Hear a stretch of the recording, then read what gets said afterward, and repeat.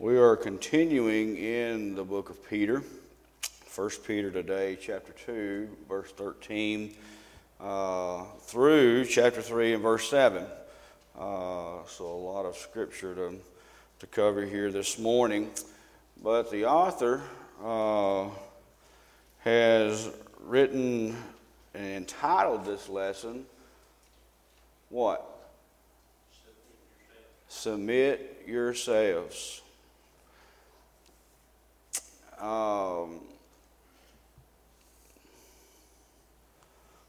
When we submit, not only to God, but when we submit to anything, authority or the authority of God or the ways of God, God's will, submit to authority in our job,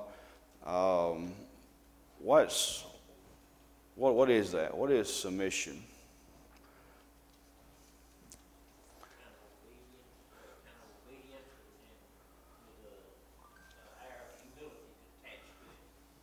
Okay, obedience with humility attached. Any other thoughts? Anybody? Give in. Give in to something. Brandon, you submit all the time. Actually, the scripture is opposite of that, isn't it? We husbands, we submit to our honeydews and all those things, don't we? At least let make them think so. But submission is giving in. And I want you to keep that thought in the back of your head as we go through this today, in this lesson and the time that we have together. The introduction lays out a good outline of everything, and the very first line up there is Peter encouraged them to be what? Humble. Now, if we're going to submit, we've got to be humble people. Now, there's no other way. There has to be humility, and there has to be humbleness. Can't be haughty. We can't have that type of spirit and be submissive. Can't have the spirit of it's my way or no other way. That's not submissive. Can't be I'm going to do what I want to do when I want to do it. No matter what, who or what, or what the Bible says, or what the preacher says, or my elder says, or whatever, or you can carry it on to the marriage. I don't care what my wife says. I'm going to do what I'm going to do, or vice versa. So it's a giving in. And as Brother Jimmy pointed out, humility attached to that. He gives us a good scripture there, Proverbs 3:34, God resists the proud and gives what? Grace to the humble. Submit to those who are younger. The apostle exhorted there in 1 Peter chapter 5. He was quoting Proverbs 3:34. Submit to those who are older, as he called upon his audience, be submissive to one another, be clothed with humility. Christ had that. Followers of Christ should develop that. God created 3 institutions. The introduction lays out. What are they? The what? The church. Home, the government, and the church. And these 3 exist by God's decree. Gives a reference there back in Genesis. God formed Eve and out of Adam's side. Her creation led to the author of Genesis to conclude, therefore man shall leave his father and mother, be joined to his wife, and they shall become one flesh. We could talk on that all day. Are marriages like that? Are they? Most marriages today don't even include those types of scriptures anymore, for the most part.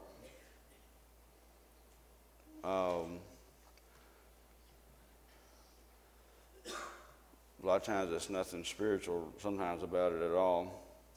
But that's important in a marriage, especially to counsel young people who are getting married. Man shall leave his mother and father and cleave to his wife. What does that mean? The what? Priorities change.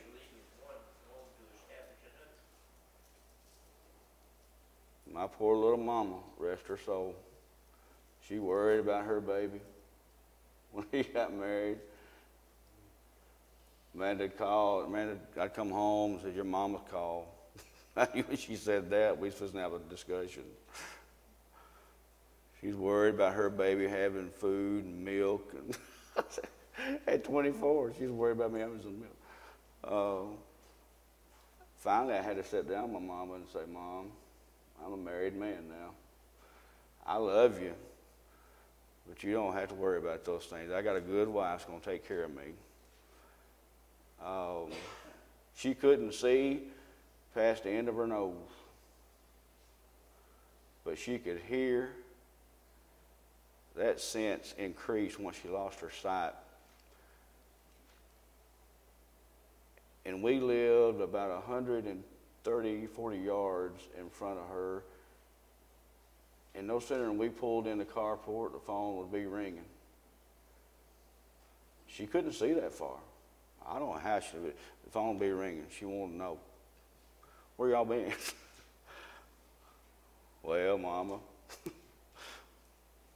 But anyway, leave that father and mother. Then he goes in talking about the government, doesn't he? Well, government also owns its origin to God. Let every soul be subject to the governing authorities, for there is no authority except from God, and the authorities that exist are appointed by God. And then the church. We see the prophecies there. Isaiah 2 and 2 through 4 gives you scriptures in Daniel as well. Established mountains out of Zion shall go forth the law. Isaiah 2. And then, of course, Peter's response to our Lord, or our Lord's response to Peter. "I say to you that you are Peter, and upon this rock I will build my church, and the gates of hell shall not prevail against it." Matthew 16:18. All three institutions, the book says, the home, government, and the church, are what? Divinely established. Yeah. When you've got problems in the home, or problems in the government and the church, they're divinely directed. They're instituted divinely, but they're divinely directed. And how are they directed? God himself, through the Word of God, right? Yeah, you got problems in the home, got problems in the government, got problems in the church. Go where to fix it? The Word of God. That's the key. If people would only do that in marriages, we'd have a whole lot less divorces, I can tell you that. But our text today discusses the necessity. He says, he don't say just submission. He says the necessity, that it's necessary. It's necessary that we submit in various areas of our lives. Peter mentions that we'll see that submission demands us to yield what? Our own will to the will of God. When we submit to our government, we submit to God, who authorized the government to function and exist. The same is true in the workplace, in the church, and in the home. Now, the first section deals with the government. Well, we could talk a lot about the government right now, couldn't we? I don't know what's happening, I'm telling you. I can tell you what's happening. Satan's right in the middle of everything. But the call for submission found throughout our lesson text is based upon the proper understanding of these verses. Immediately preceding this section, Peter told his audience they were sojourners and pilgrims. They were to live or not to live as if the world was their ultimate home. Instead, they were to honor God and point others to Him. But in order to do that, they had to submit to God's plan. And he puts out the need there described to submit to the government. And this is something that people sometimes struggle with. Therefore, submit yourselves to every ordinance of man for the Lord's sake, whether to the king as supreme, or to the governors, as to those who are sent by him, for the punishment of evildoers and for the praise of those who do good. Submission to the government is not based on what? Whether one what? One approves of everything the government does. Christians living in the first century wouldn't have agreed with everything done by the Roman government. So it gives us that example there. But they were to submit the ordinance of the government for the Lord's sake.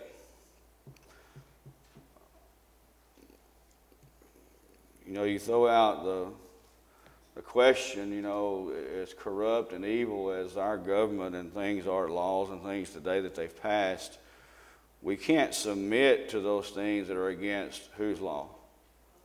God's law. Yeah. But we most certainly need to be submissive to the government and all the ordinances of man. We have a duty to pray for our government and our leaders. You know, I don't like a lot of the things that's going on, but I still pray for them. Hoping, I ask the Lord to defeat them in the things that are wrong. You know, whether that's the right way or wrong way, you know, I don't know. Sometimes good things come from wrong things, but number one, the Lord's will be done. That's the main thing. But it describes the areas in which the government has authority to function, punishing evildoers and punishing those who do good. Or praising those, rather, who do good. For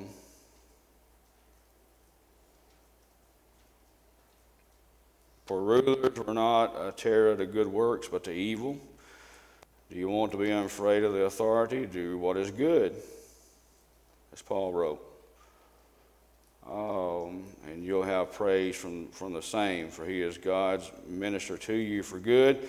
But if you do evil, be afraid, for he does not hear the sword in vain, or bear the sword in vain, for he is God's minister, an avenger to execute wrath on him who practices evil.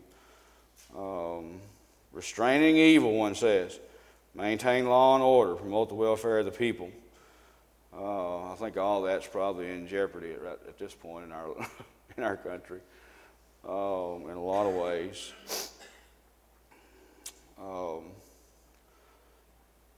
We've had a visitor at our house, and we named him Jerry, and it's a little mouse. And Tom and Jerry, y'all know cartoon. Jerry, man, he's the smartest little mouse I've ever seen.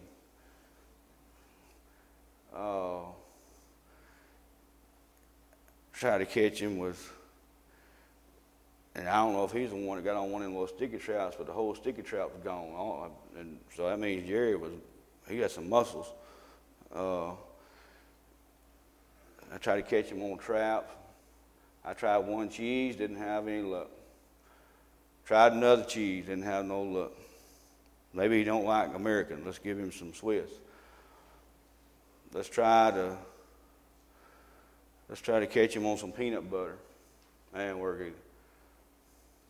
You know how I finally caught that little scoundrel? On this $high sliced sandwich meat, turkey. $high stuff. And I told Amanda when we caught him, I said, the Democrats have ruined our mice too. That's it. They think they deserve something free and something better for nothing. I said, he had messed up my mice. Oh. But anyway, he's a little old scoundrel.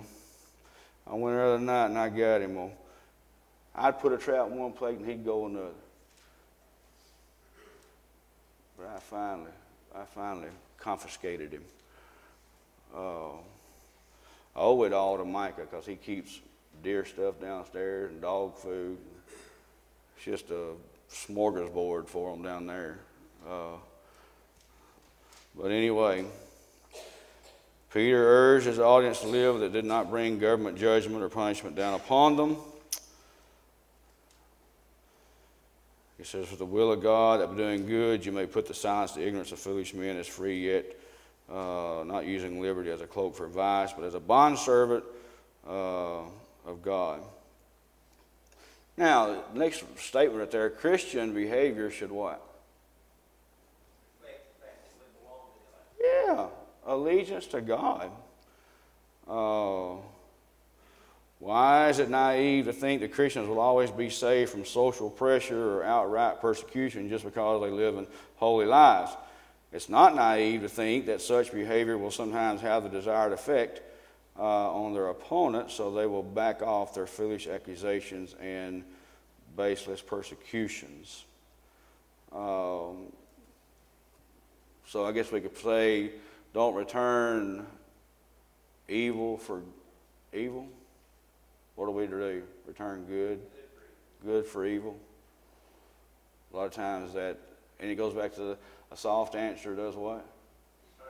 Turns away wrath. So our actions as God, allegiance to God and God's ways, a lot of times will cause those things to be backed off or to go away, if you will.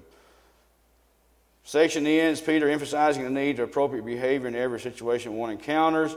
Honor all people, love the brotherhood, fear God, honor the king. With that said, submission to God is most important.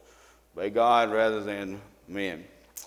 So again, we could talk about, to the government and things. And what's one of the most things that, in spite of all that they do in the laws and stuff, that's one thing that's always affected man concerning the government that they don't like. Paying what? Paying taxes, right? Paying taxes. I always tell this. We bought, when we bought Micah's boat and Angelina was buying mine, both sellers said, I'll leave the purchase amount, what? Blank into you. Why do they do that?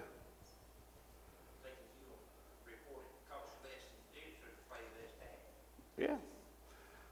Yeah. Is that how is that? Is that, should we as Christians do that? It's dishonest, ain't it? I don't care any way how you look at it. It's dishonest. And I've heard justifications, and they'll say, well, they've already paid tax one time on that, and I ain't paying it again, and blah, blah, blah, blah, blah. That's not an ordinance of the government, though, is it? No, it's not the way they've set it up. We may not like it, but it's dishonest to do those things. That's just one example. Income tax, man. People, all the time cutting things on their income tax. And we shouldn't do that. Now, I will tell you, here locally, I think, a while back, they're starting to go and look at the fair market value on those things when people come. Because when you buy a $20,000 boat and you come in and you take and you put down, you bought it for $500, that does not add up, okay? It's kind of like that kid taking my test one day in school. He finished in 2 minutes. I was like, dude, how'd you do this? In such 2 minutes. In 2 minutes, literally 2 minutes, he was done. And of course, I got to investigating, and he had all his answers written down, this, that, and other. I said, if you're going to cheat, man, I said, it's not right to cheat. I said, don't turn it in so early. He's like, I guess you're right, Coach. I said, so you're going to retake this one? I gave him another shot. Now, the next section deals, after the government, he deals with our masters, or the masters concerning slaves, if you will, or servants. And concerning people who are in less desirable situations, he writes. 1 Peter chapter 2 and verse 18, servants, be submissive to your masters with all fear, not only to the good and gentle, but also to the harsh. And they said it's more akin, it says, to the employer-employee relationship than to slavery as we commonly understand it. Although, read what the Grudem says here, although mistreatment of slaves could occur then too, it must be remembered that first century slaves were generally well treated and were not only unskilled laborers, but often managers, overseers, trained members of the various professions, doctors, nurses, teachers, musicians, skilled artisans. There's extensive Roman legislation against regulating the treatment of slaves. They were normally paid for their services and could expect eventually to purchase their own freedom. But now, with all that said, regardless, Christians to whom Peter wrote were expected to submit to those who were over them and conduct themselves appropriately, Colossians 3, 22 through 25. When you look down there at that next to the last verse or last one, you can say what goes around comes around, basically. Proper behavior in the workplace should occur whether the worker is treated fairly or unfairly. Those who suffer yet faithfully perform their duties are worthy of commendation. Now, this is a lifelong old argument too. We often develop relationships in our employers, whoever we work for, that they are against us and we're against them. Being treated unfairly and those types of things. What type of attitude and things should we have in our workplace towards our employers and other employees as well? Better just best job you can.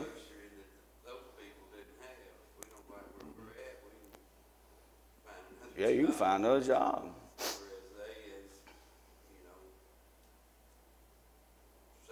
Oh, yeah, yeah. If you're not happy, like Jason said, go somewhere else. Don't do it. I mean, it's that simple, isn't it? That's right. That's right. Honest day's work for honest day's pay. It doesn't give us an excuse to cheat our employer out of what. No. And also, that's how we look at it, doesn't it? We can cheat them out of it, or maybe we're very negative towards our employer. We talk about our employer terribly bad. They're terrible. And now I'm going to tell you, conditions for workers and things from where it was 50 years ago or whatever is a lot better conditions and benefits and things. You have to agree with that. Yeah, the employer, what's their job? They're out to do what? Make money. And guess what? They hired who? You to help them make money.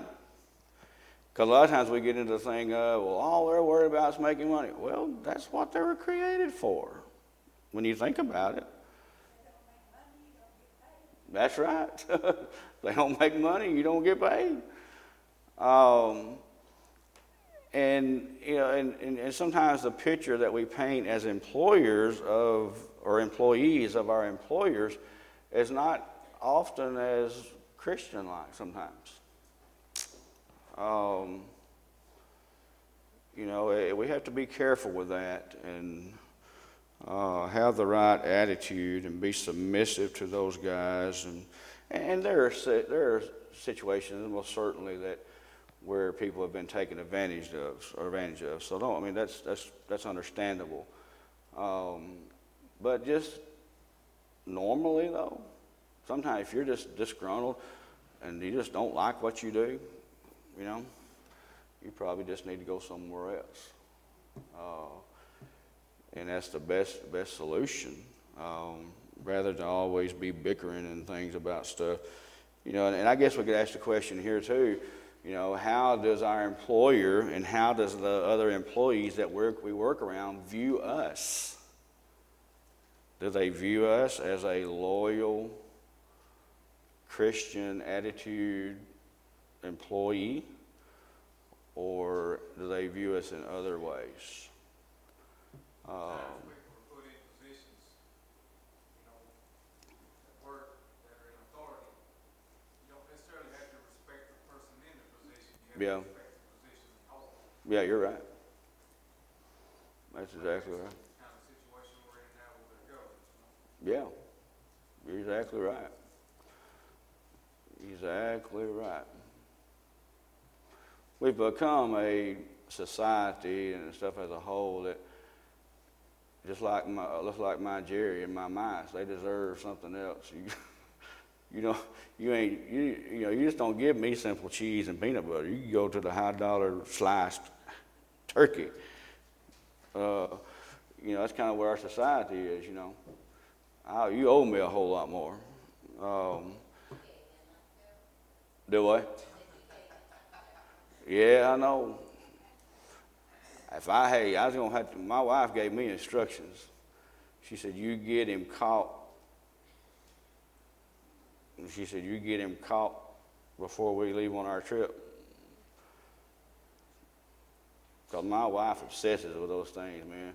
She's counting his little pills the other day. She's like, "He's been back in my towel drawer." I was like, "How do you know?" Because I cleaned all of them out, and there's 4 in there. I'm like, "Okay, I'm working on it, Mom." Do I?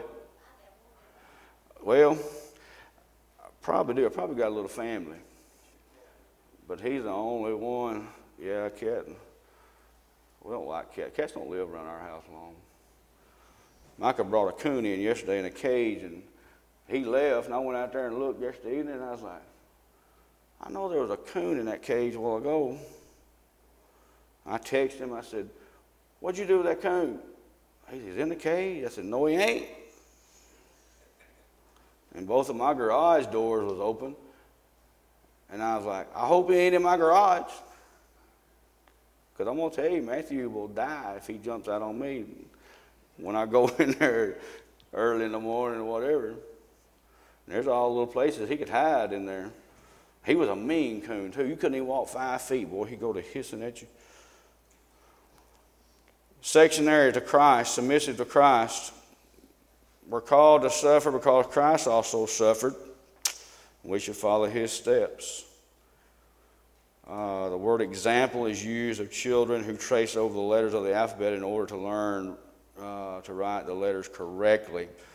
Christ's suffering functions as an example for this purpose. He did not suffer because of wrongdoing, for he committed no sin, and no deceit was found in his mouth. Did not revile in return when he suffered, did not threaten, but committed himself to him who judges righteously. Our Lord relied upon God for justice. Turn the other cheek. He not only taught non-retaliation, Matthew 5, but he practiced it. In none of the most trying circumstances possible to conceive. It's only when his disciples do likewise, they reflect his spirit and demonstrate in their lives his influence. So, our Lord's the example, isn't he?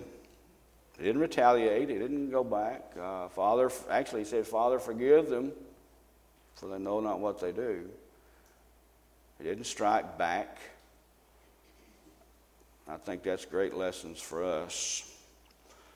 Our Lord faced suffering. He highlighted to Peter did there the best way possible in persecution. After charging his readers both to submit to their government and to accept their given role in society, he called upon them to imitate Jesus' manner of dealing with opposition. Should we not expect any less? You know, and what our Lord went through should not discourage us, for we are not living for this world.